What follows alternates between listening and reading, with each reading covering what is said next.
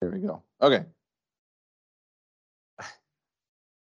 I just think that's the cutest sound really is like when babies, when they struggle, like, like that's just the cutest thing ever. I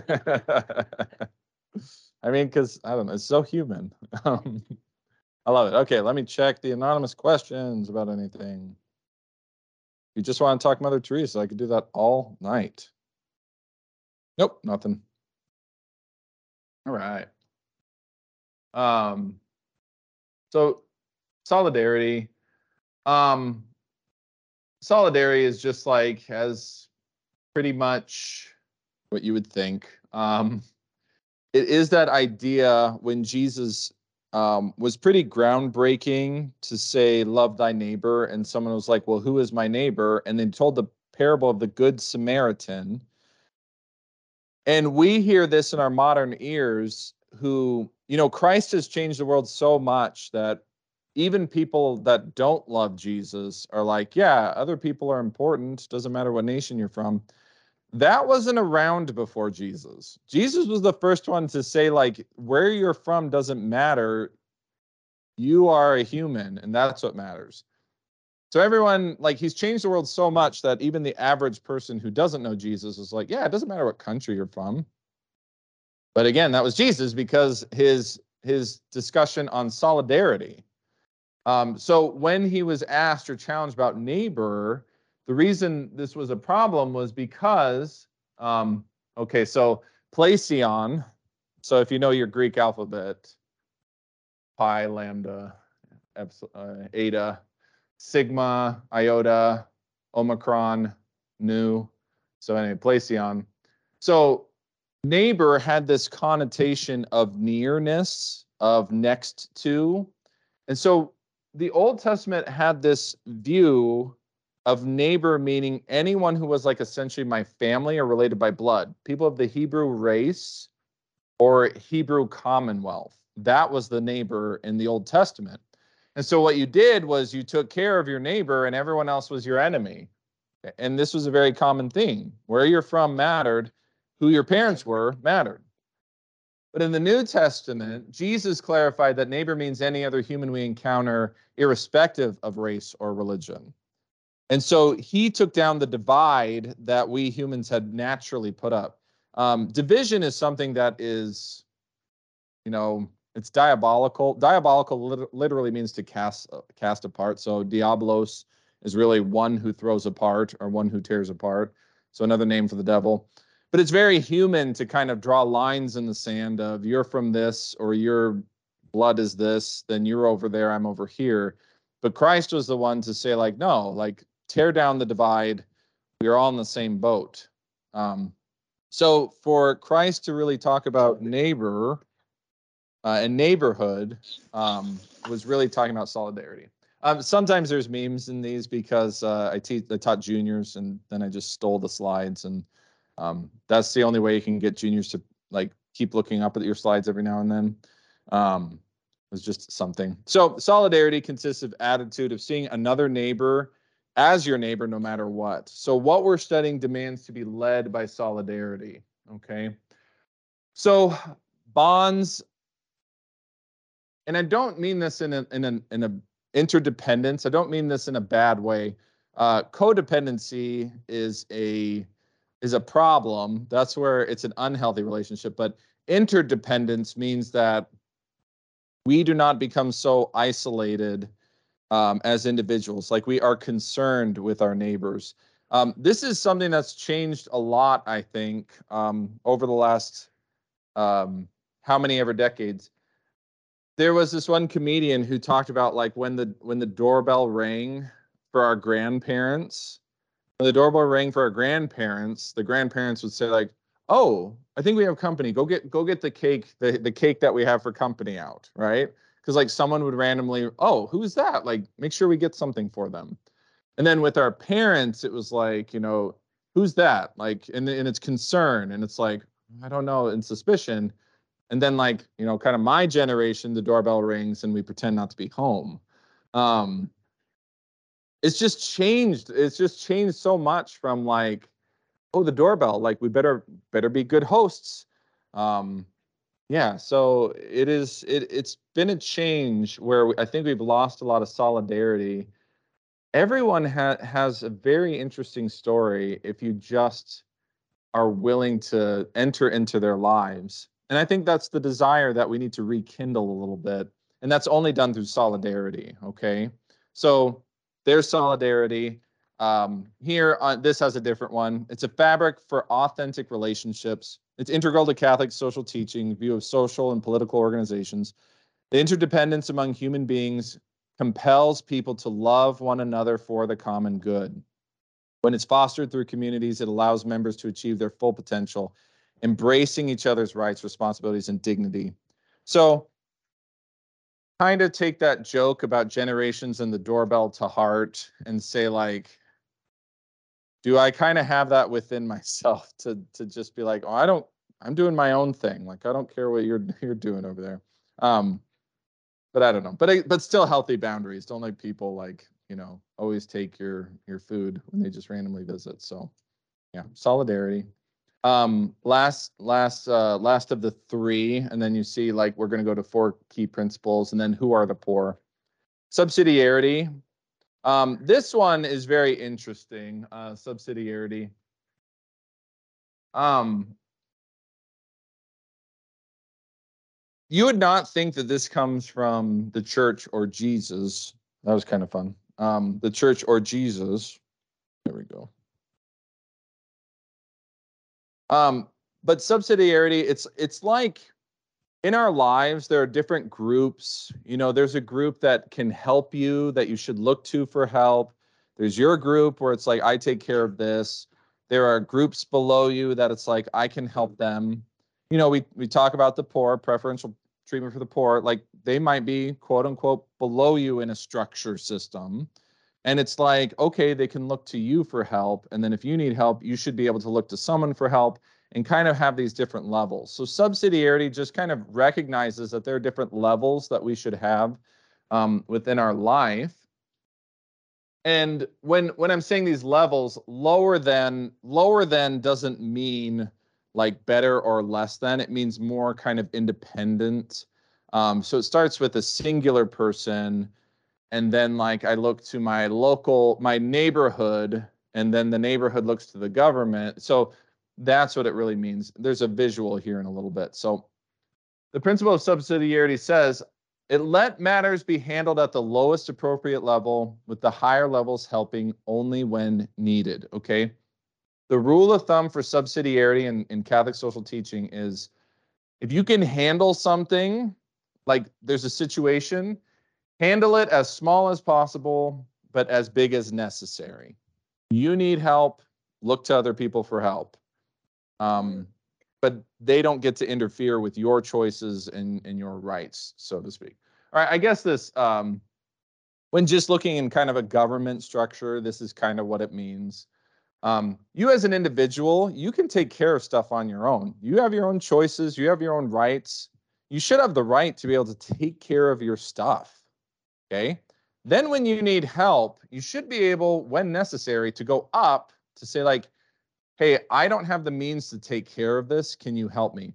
Probably the best way. So when I was in college, my engineering internship was with the city of Omaha in the transportation engineering department. I didn't know if I want to be transportation or structural, but then working for the government a little bit, it's like, I'll go do bridges. Because, speed bumps, you see, well, everyone knows speed bumps. You hate those things. In Omaha, my job for the city was neighborhoods would petition.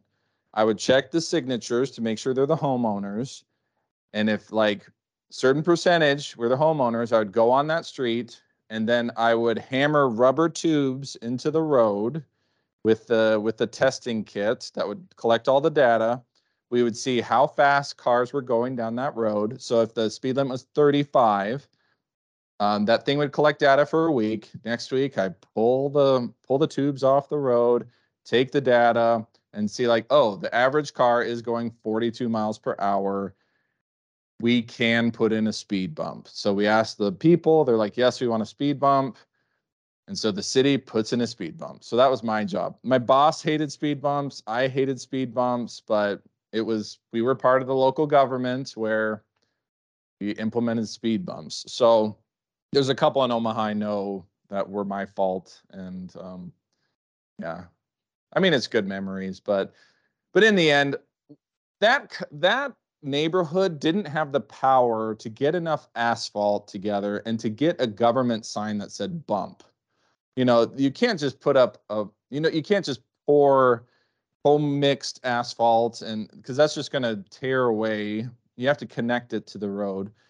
So, and you can't put up just random signs, because the government would be like, why are you putting up random signs, and would take them down. So they couldn't take care of the speeding people, so they went up. The neighborhood went up. The local government then took care of it. So I haven't thought about those speed bumps in a while, so that was pretty interesting. Holy Spirit. But that's probably the best example of subsidiarity. Is like the neighborhood was like, these people are going too fast. Yeah, there was one car that was like going 65 miles an hour at like 2 a.m. And so I was like, okay. He threw off the curve. So he threw off the curve so much, he was an outlier. So it didn't get counted, but he was like going over 60. But yeah, so speed bumps. So think about this, like, though, with every aspect of taking care of things. Your household deserves to have its own rights to take care of what happens in that household. But then if something happens and it's like, well, I need help, that's why you call agencies to help you. They can't handle it, you go up the chain. So this structure is kind of established, yeah, as part of social teaching. Every structure deserves rights, and every structure deserves to have help from someone above. Okay. Well, this is just kind of my own thing. Jesus helped people that he saw and encountered. He could have been like, hi, everybody, I'm Jesus, snapped finger, and like everything would have been taken care of on all levels. But what had happened was individuals came to him for help, seeking him.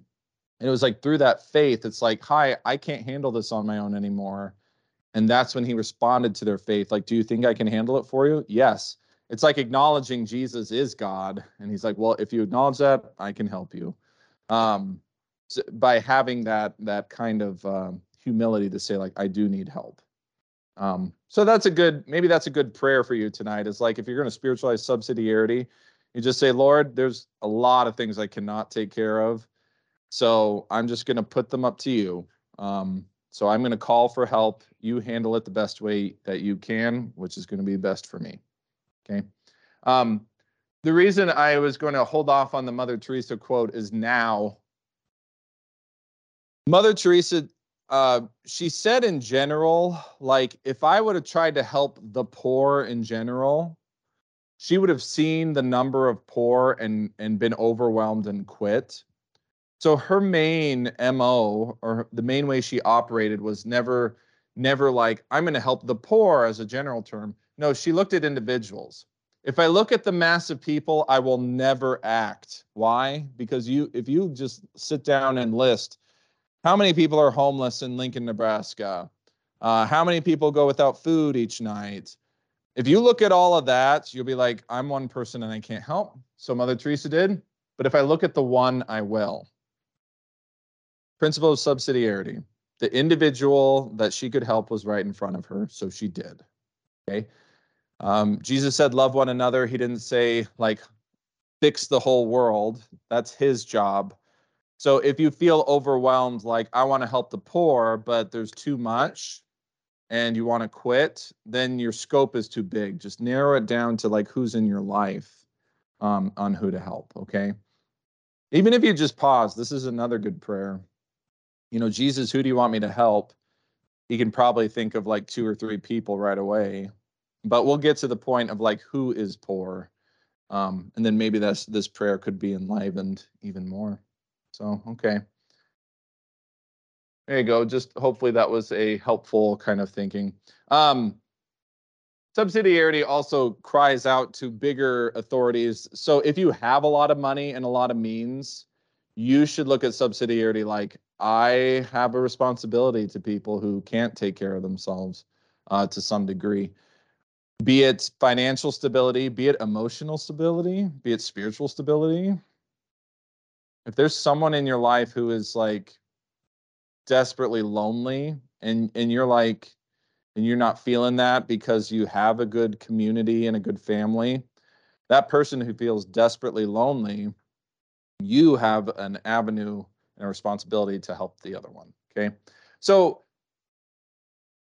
these are all just school things, but in short, those three principles are kind of the main principles of Catholic social teaching. Again, you didn't hear like a program like once every 2 weeks, feed 2 poor people and then pay $30 of someone's rent. You didn't hear that tonight because we're not about instilling programs. We're instilling you and equipping you with ways to think about solidarity with other people, human dignity, and subsidiarity, like in your own life.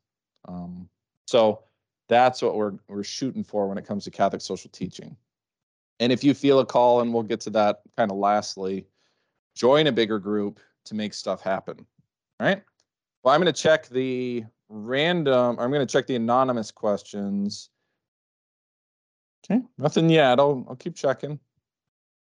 Yeah, absolutely. Yeah. So if you couldn't hear that, this is why we read scripture, because when you read scripture, it can mean something on so many different levels, but apply it to this social teaching. When Christ said, I thirst from the cross, contextually, it could have mean, sure, he physically thirst, but Mother Teresa, when meditating with that, and her call in life was like, he actually thirsts for souls. That's what it was, like, to save people, to save souls. And she took that to heart, like, if you thirst, I thirst. And so that's why she was eager to go help dying people in the gutter. She was eager, and she did it with a smile. Yeah, how often can we like not even look at some people? And she looked at these people with a smile. Little Sister of the Poor in Washington, D.C., they were amazing as well. Their job was just, they made sure that every homeless person that they took in died with a sister holding their hand. Like, I can't even imagine, it being 3 a.m. and it's like, I am tired. This person is still holding on, but I'm right there but they would do it with a smile. So, yeah, that's why you meditate. Why could Mother Teresa do this as well? Was her daily holy hour too. Like, she's kept close to Christ. What had happened was there was one sister who, so my spiritual director in seminary was actually kind of friends with Mother Teresa. Did I tell the orphanage story, Mother Teresa?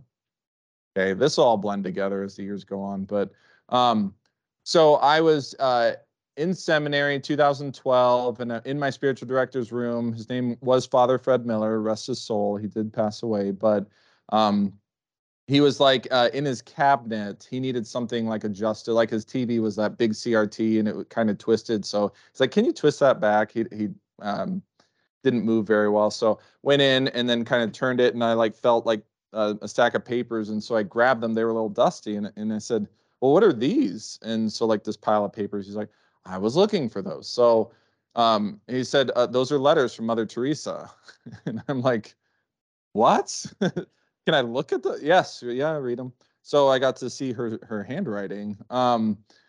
So Father Miller like gave retreats, spiritual retreats for them, and which is amazing because you'd think Mother Teresa would give the retreat, right? But she was so receptive to different learn. She was always learning. Anyway, so Father Miller, like at the end, like I keep wanting to say Mother Teresa, but yeah, Sister Teresa of Calcutta, Saint Teresa of Calcutta, whatever her name is, you know who it is. Was just like so thankful to him, and then like that's when their relationship began of letter writing.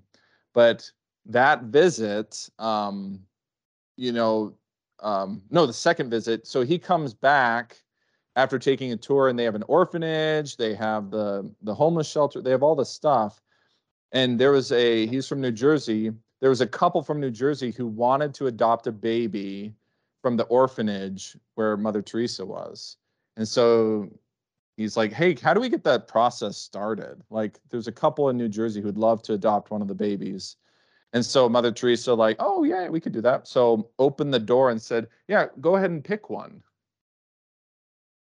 And he was like, pick one. She was just, I mean, very straightforward. She's like, oh yeah, just pick one, and that'll be the one that gets adopted.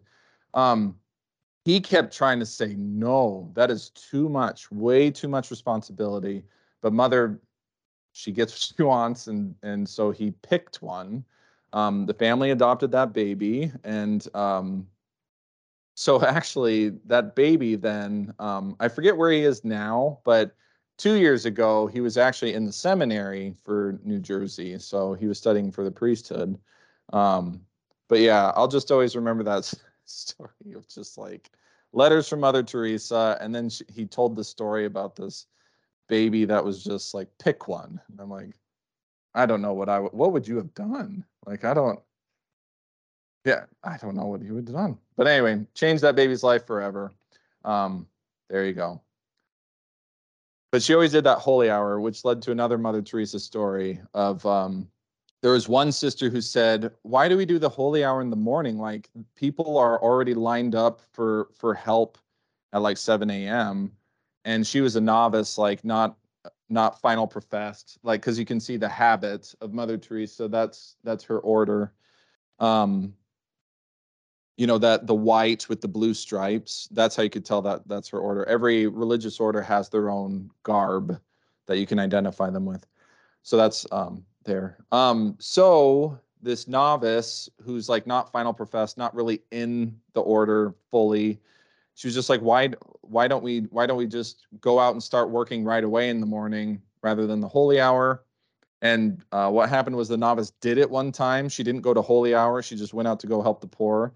And Mother Teresa actually dismissed her from the order, because it's like, if you don't pray here, there's something imbalanced. And it's kind of hard to hear with our modern ears. Like, that novice was doing something good, but she didn't have the connection with Christ that it required to do this forever. Because if you do stuff out of a sense of duty, like I have to, and this is right, one of the mornings you're going to wake up and not want to do it. But if you do it out of a sense of, I love this, it's going to recharge you. Anyway, random stories of Mother Teresa. But you can't talk social teaching without her example. Here she, I don't know when she passed away, so many years ago, but here we're still talking about her. So anyway, four key principles that we'll just kind of go through quickly before we kind of get things. Four key principles about what we strive for in social teaching, Catholic social teaching, is a common good. Common good just kind of represents the sum total of conditions which we allow people. We want individuals to thrive. We want people to be able to choose for themselves, take care of themselves. Sometimes they just need a little boost. And so we want the common good. We want a society that helps people become independent, not people who are dependent upon others. So the common good, we want everyone to thrive, in other words.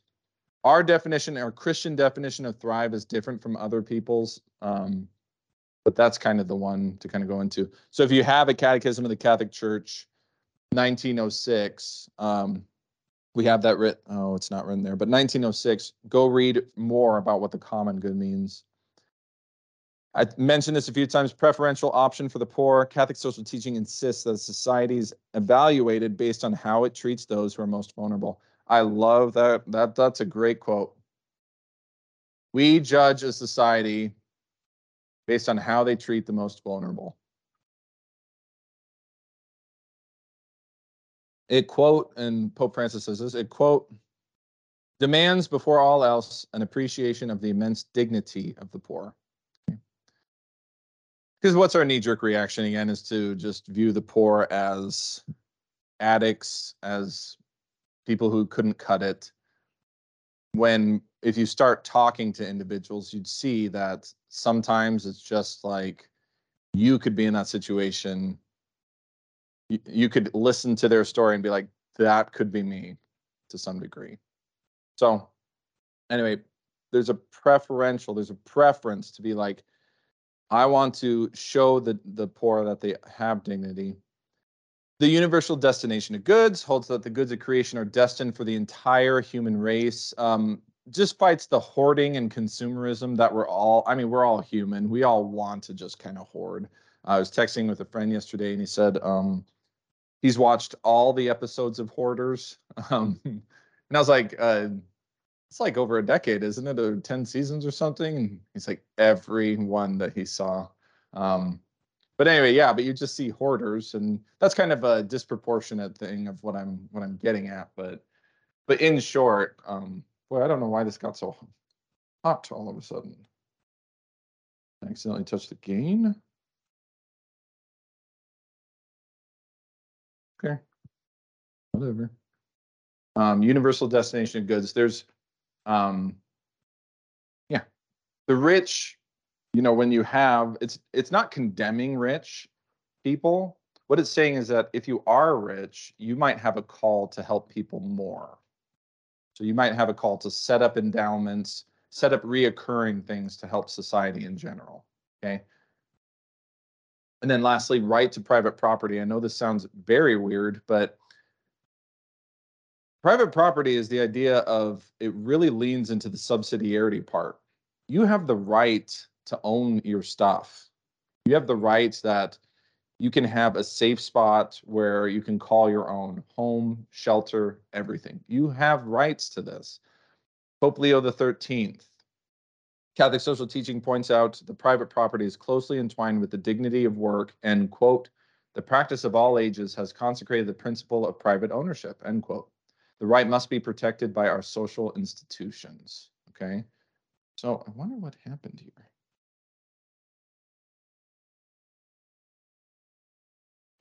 Interesting. There we go. The reason Pope Leo XIII had to kind of write about this was the Industrial Revolution. I am terrible at history, so I at least know this much. The Industrial Revolution really changed how employers looked at employees. Because machines were able to do a lot of stuff, you didn't need skilled people anymore. You could have unskilled people. So if there's an unskilled person working on this machine and they lost an arm, what they would do is well, we'll just fire you and replace you with someone else. You can't work as fast with one arm, so get out of here. So the Industrial Revolution led to a lot of beautiful advances in technology, but it also led to sometimes treating people like cogs that you just kind of replace.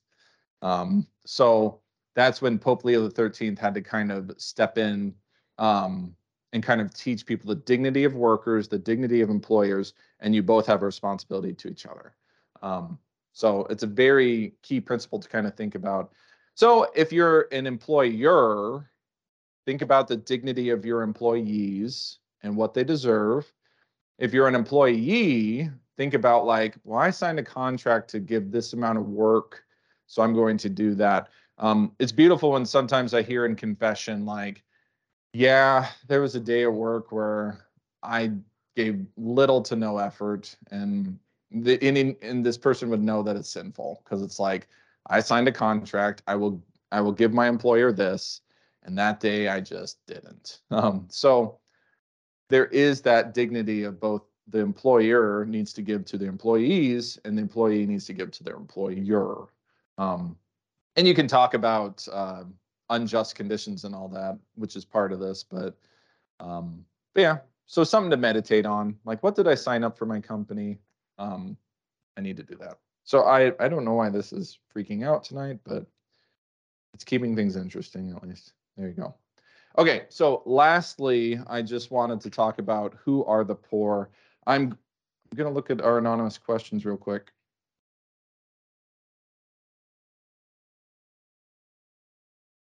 Nothing. Okay. So who are the poor? So sometimes I kind of talk to people about, hey, you need to tithe. I didn't really put it on here about tithing in general, but tithing in scripture was always 10%. Why? Because if you give 10% of your income to charity, you're going to feel it and you're going to live differently. So you will live differently if you're giving 10%. I had one young couple at St. Joe's when I was just ordained a priest, and they had just had their second kid. They were just married, starting out in work. And they were like, well, right now, the way we bought a house and whatnot, we can't give 10. Could we start at 2? And I was like, well, of course you can start at 2. So people think it's either 0 or 10. But honestly, like, if you are giving an honest look at your finances and say, like, yeah, we actually can give this. The reason I'm saying this is not for like the church's gain, because I'm gonna like tell you why. Um, but I found that I was a lot more selfish when I wasn't tithing. Now that I tithe, and yes, even I tithe 10% of my income, uh, because it changes and it makes me very aware of what things I can and can't do. I mean, I don't live extravagantly anyway. So say I had the 10%, it's not like I'll live extravagantly. But now, like, I have to penny pinch, and I have to be like, yeah, I can't do that. And why can't I do that? Because I gave money to like charities that I love. I'm not digging this. Oh, I'll just yell for 10 minutes. Treat you like my juniors. Oh, maybe. Now I feel really quiet. I'll walk around too. Maybe that'll help. But so 10% tithing is not something that, is prescribed in the Bible, so now I have to do it. But I think I personally felt like a difference. There's a difference in my life now that it's like I'm tithing. And then you're like, well, why am I living this way? Oh, I'm living this way because I believe in God and other people need my help. So it's living out subsidiarity to give some sort of percentage to the poor. So again, people in church give either 0 or 10%. It's very interesting. But really, honestly, looking at your finances and saying, like, I could give 1%. Great. That's a wonderful start. This couple is now up to 10%, and they have 3 more kids, and but they started at 2. So the tithing and 10%, yes, it is scriptural, but I found a lot more. I don't know. Pope John Paul II put it best, where you find yourself in gift of self. Like when you're giving of yourself, you might find yourself a little bit more, and I think that's very true. So the tithing thing is like giving 10% is the ideal. But now let me talk about who is the poor. So do I give all of my 10% to this church? No, I actually tithe to different things. I tithe to 2 different focus missionaries. I tithe monthly to that movement, Eden Invitation, and I tithe to the parish. Like, so my 10% is split out where my heart is called. So because for me, the poor, quote unquote, are those who need it. So let's talk about focus missionaries. Focus missionaries go to college campuses and talk to other college kids about Jesus. And I don't know if you know, Max and Molly are here in our parish. Yeah, if you could meet them, you could find out more about Focus. So Max is a Focus missionary, and he'll go up to random college kids who have 0 God or hate God or kind of know about God or love God, and he'll just randomly, if you know him, he'll talk to anybody about God. So I didn't have that in college, and so my heart kind of goes out to the poor in spirit in college. And so I was like, I think they need more. So that's where a lot of my tithing will go, is to focus missionaries. I actually taught both of them as juniors in high school, so that made me feel old that they graduated from college and are now going back to college as focus missionaries. And then Eden Invitation, the poor are those Catholics and Christians who are same-sex attracted, but still believe Christ's teachings about marriage between man and one woman, but then they feel isolated and alone, and no one is kind of giving them, they feel uncomfortable talking to people, they feel still alone. And so I donate to Eden Invitation because the poor to me are those individuals who don't feel like they have community. But now Eden Invitation works to connect people in a wholesome way who want to follow Christ's way of life. Okay. One I put up on here is Embrace Grace. I am out of money to donate to them. So I'm out of 10%, and out of justice, like I could, maybe I'll pray about that, but give more. But I wanted to read like a letter from Eden Invitation or from Embrace Grace. I'll try to hold this a little farther because this one's worth it. So I got this. Embrace Grace is a ministry for single women who are younger and find themselves pregnant. And then all they are is they're invited to this church. There's like 3 or 4 group leaders who are all women, and they just celebrate, support, throw them a baby shower here at the parish. That was cute. Parishioners donated things, anything from like diapers to bottles. Like parishioners donated a lot, and so their baby shower was actually very impressive. But let me just read one letter from Embrace Grace from one young woman. Before I began my journey through Embrace Grace, I knew of God, but didn't really know him. I grew up Catholic and was genuinely afraid to join this group due to my past experiences and feelings I had with the church. Being 22, pregnant, and now alone, I felt as if I had hit rock bottom and had no one to turn to.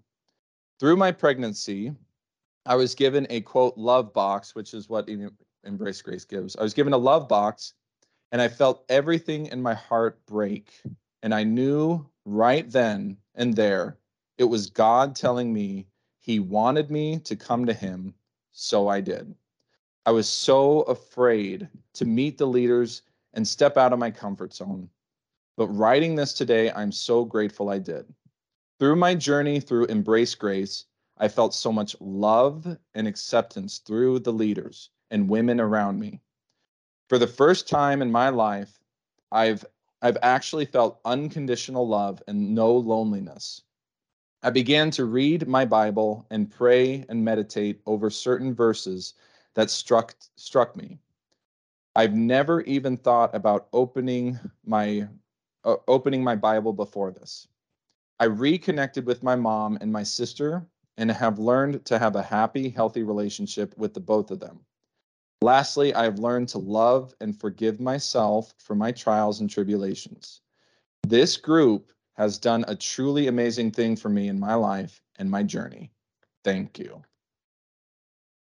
So, for the leaders of Embrace Grace, they saw that while the church does talk about everyone has dignity and we are pro-life, they saw like, well, where's the ministry to help these young women?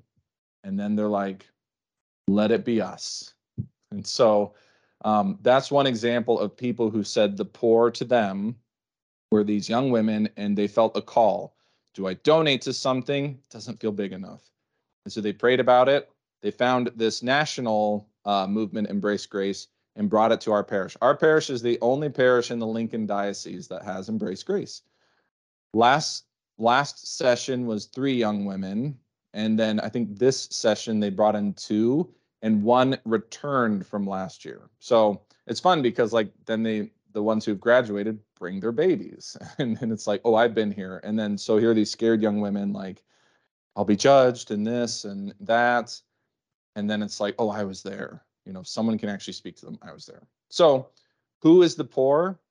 Search your own heart. Who are the people that you think like they should not be going through this alone? Is it people who are financially poor on the street? Praise God if that is. Are you called to donate to them? Our church, I've seen through our church, I've seen rent paid, electric bills paid, but also people who sit with me, and I don't give them money, but I give like the most isolated people an ear. I give the most like God just hates me or I'm shameful.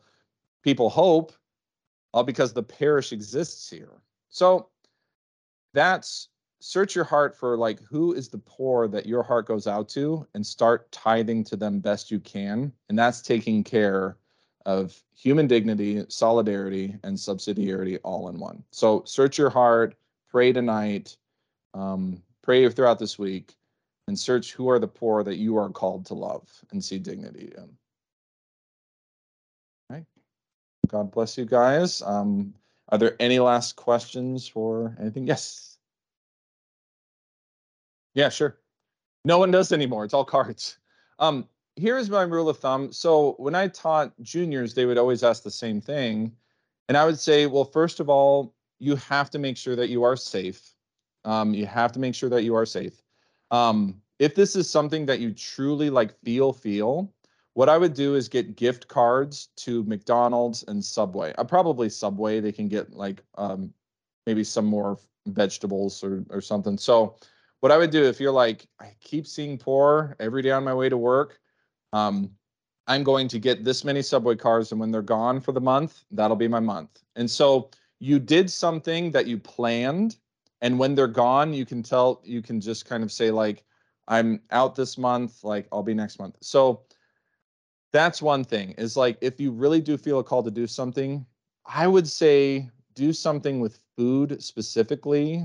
Um, but yeah, make sure you're safe. I had this like 100-pound junior once, and she was like, well, like, I feel like we should do something. I was like, well, make sure that you're safe, like there's people around, things like that, just to be careful as well. But food cards are really good. If they don't want food cards, that actually clues you in that if they want money instead of food cards, that kind of clues you in that you might not be the person to help that person, which is great. But above all, I would actually ask their name and use their name a lot. That was one thing from the guy from Hawaii. He's like, I like it when people use my name, but no one ever asks it. And so every time I meet someone, I'm like, what's your name? So if you can't give, that's what I would say. Get some food cards, some gift cards, $5, $10, whatever, um, and hand those out. And then when you're done for the month, because you budgeted it, right? Because it's like I tithed, and I feel like my tithing this much can be food cards. When you're out, then you have a clear conscience. I gave what was asked of me, and what is within my means in subsidiarity. That was in my means. I am done, clear conscience. And you can just say, I'm so sorry. I usually give out food cards. I'm out this month, but what's your name? Can I still pray for you? So at least spiritually get there. Or tell them about Catholic Social Services on O Street. There's food there as well. So name, food cards, um, and then that way you could feel like, that way you no longer feel guilt because you've fulfilled your subsidiarity. If they need more than that, they have to go up to that level. That makes sense. Does that help? Yeah, you shouldn't feel, if you are tithing and say like my 10% is already gone, like I specifically give to the St. Vincent de Paul Society, like that money is gone, then hand out cards to St. Vincent de Paul's number. So yeah, I would say that would be a good rule of thumb. Names, keep using names. Yeah, but be safe. Be safe. There is some mental health issue for some people, as well. So great. That was a great question. I love that.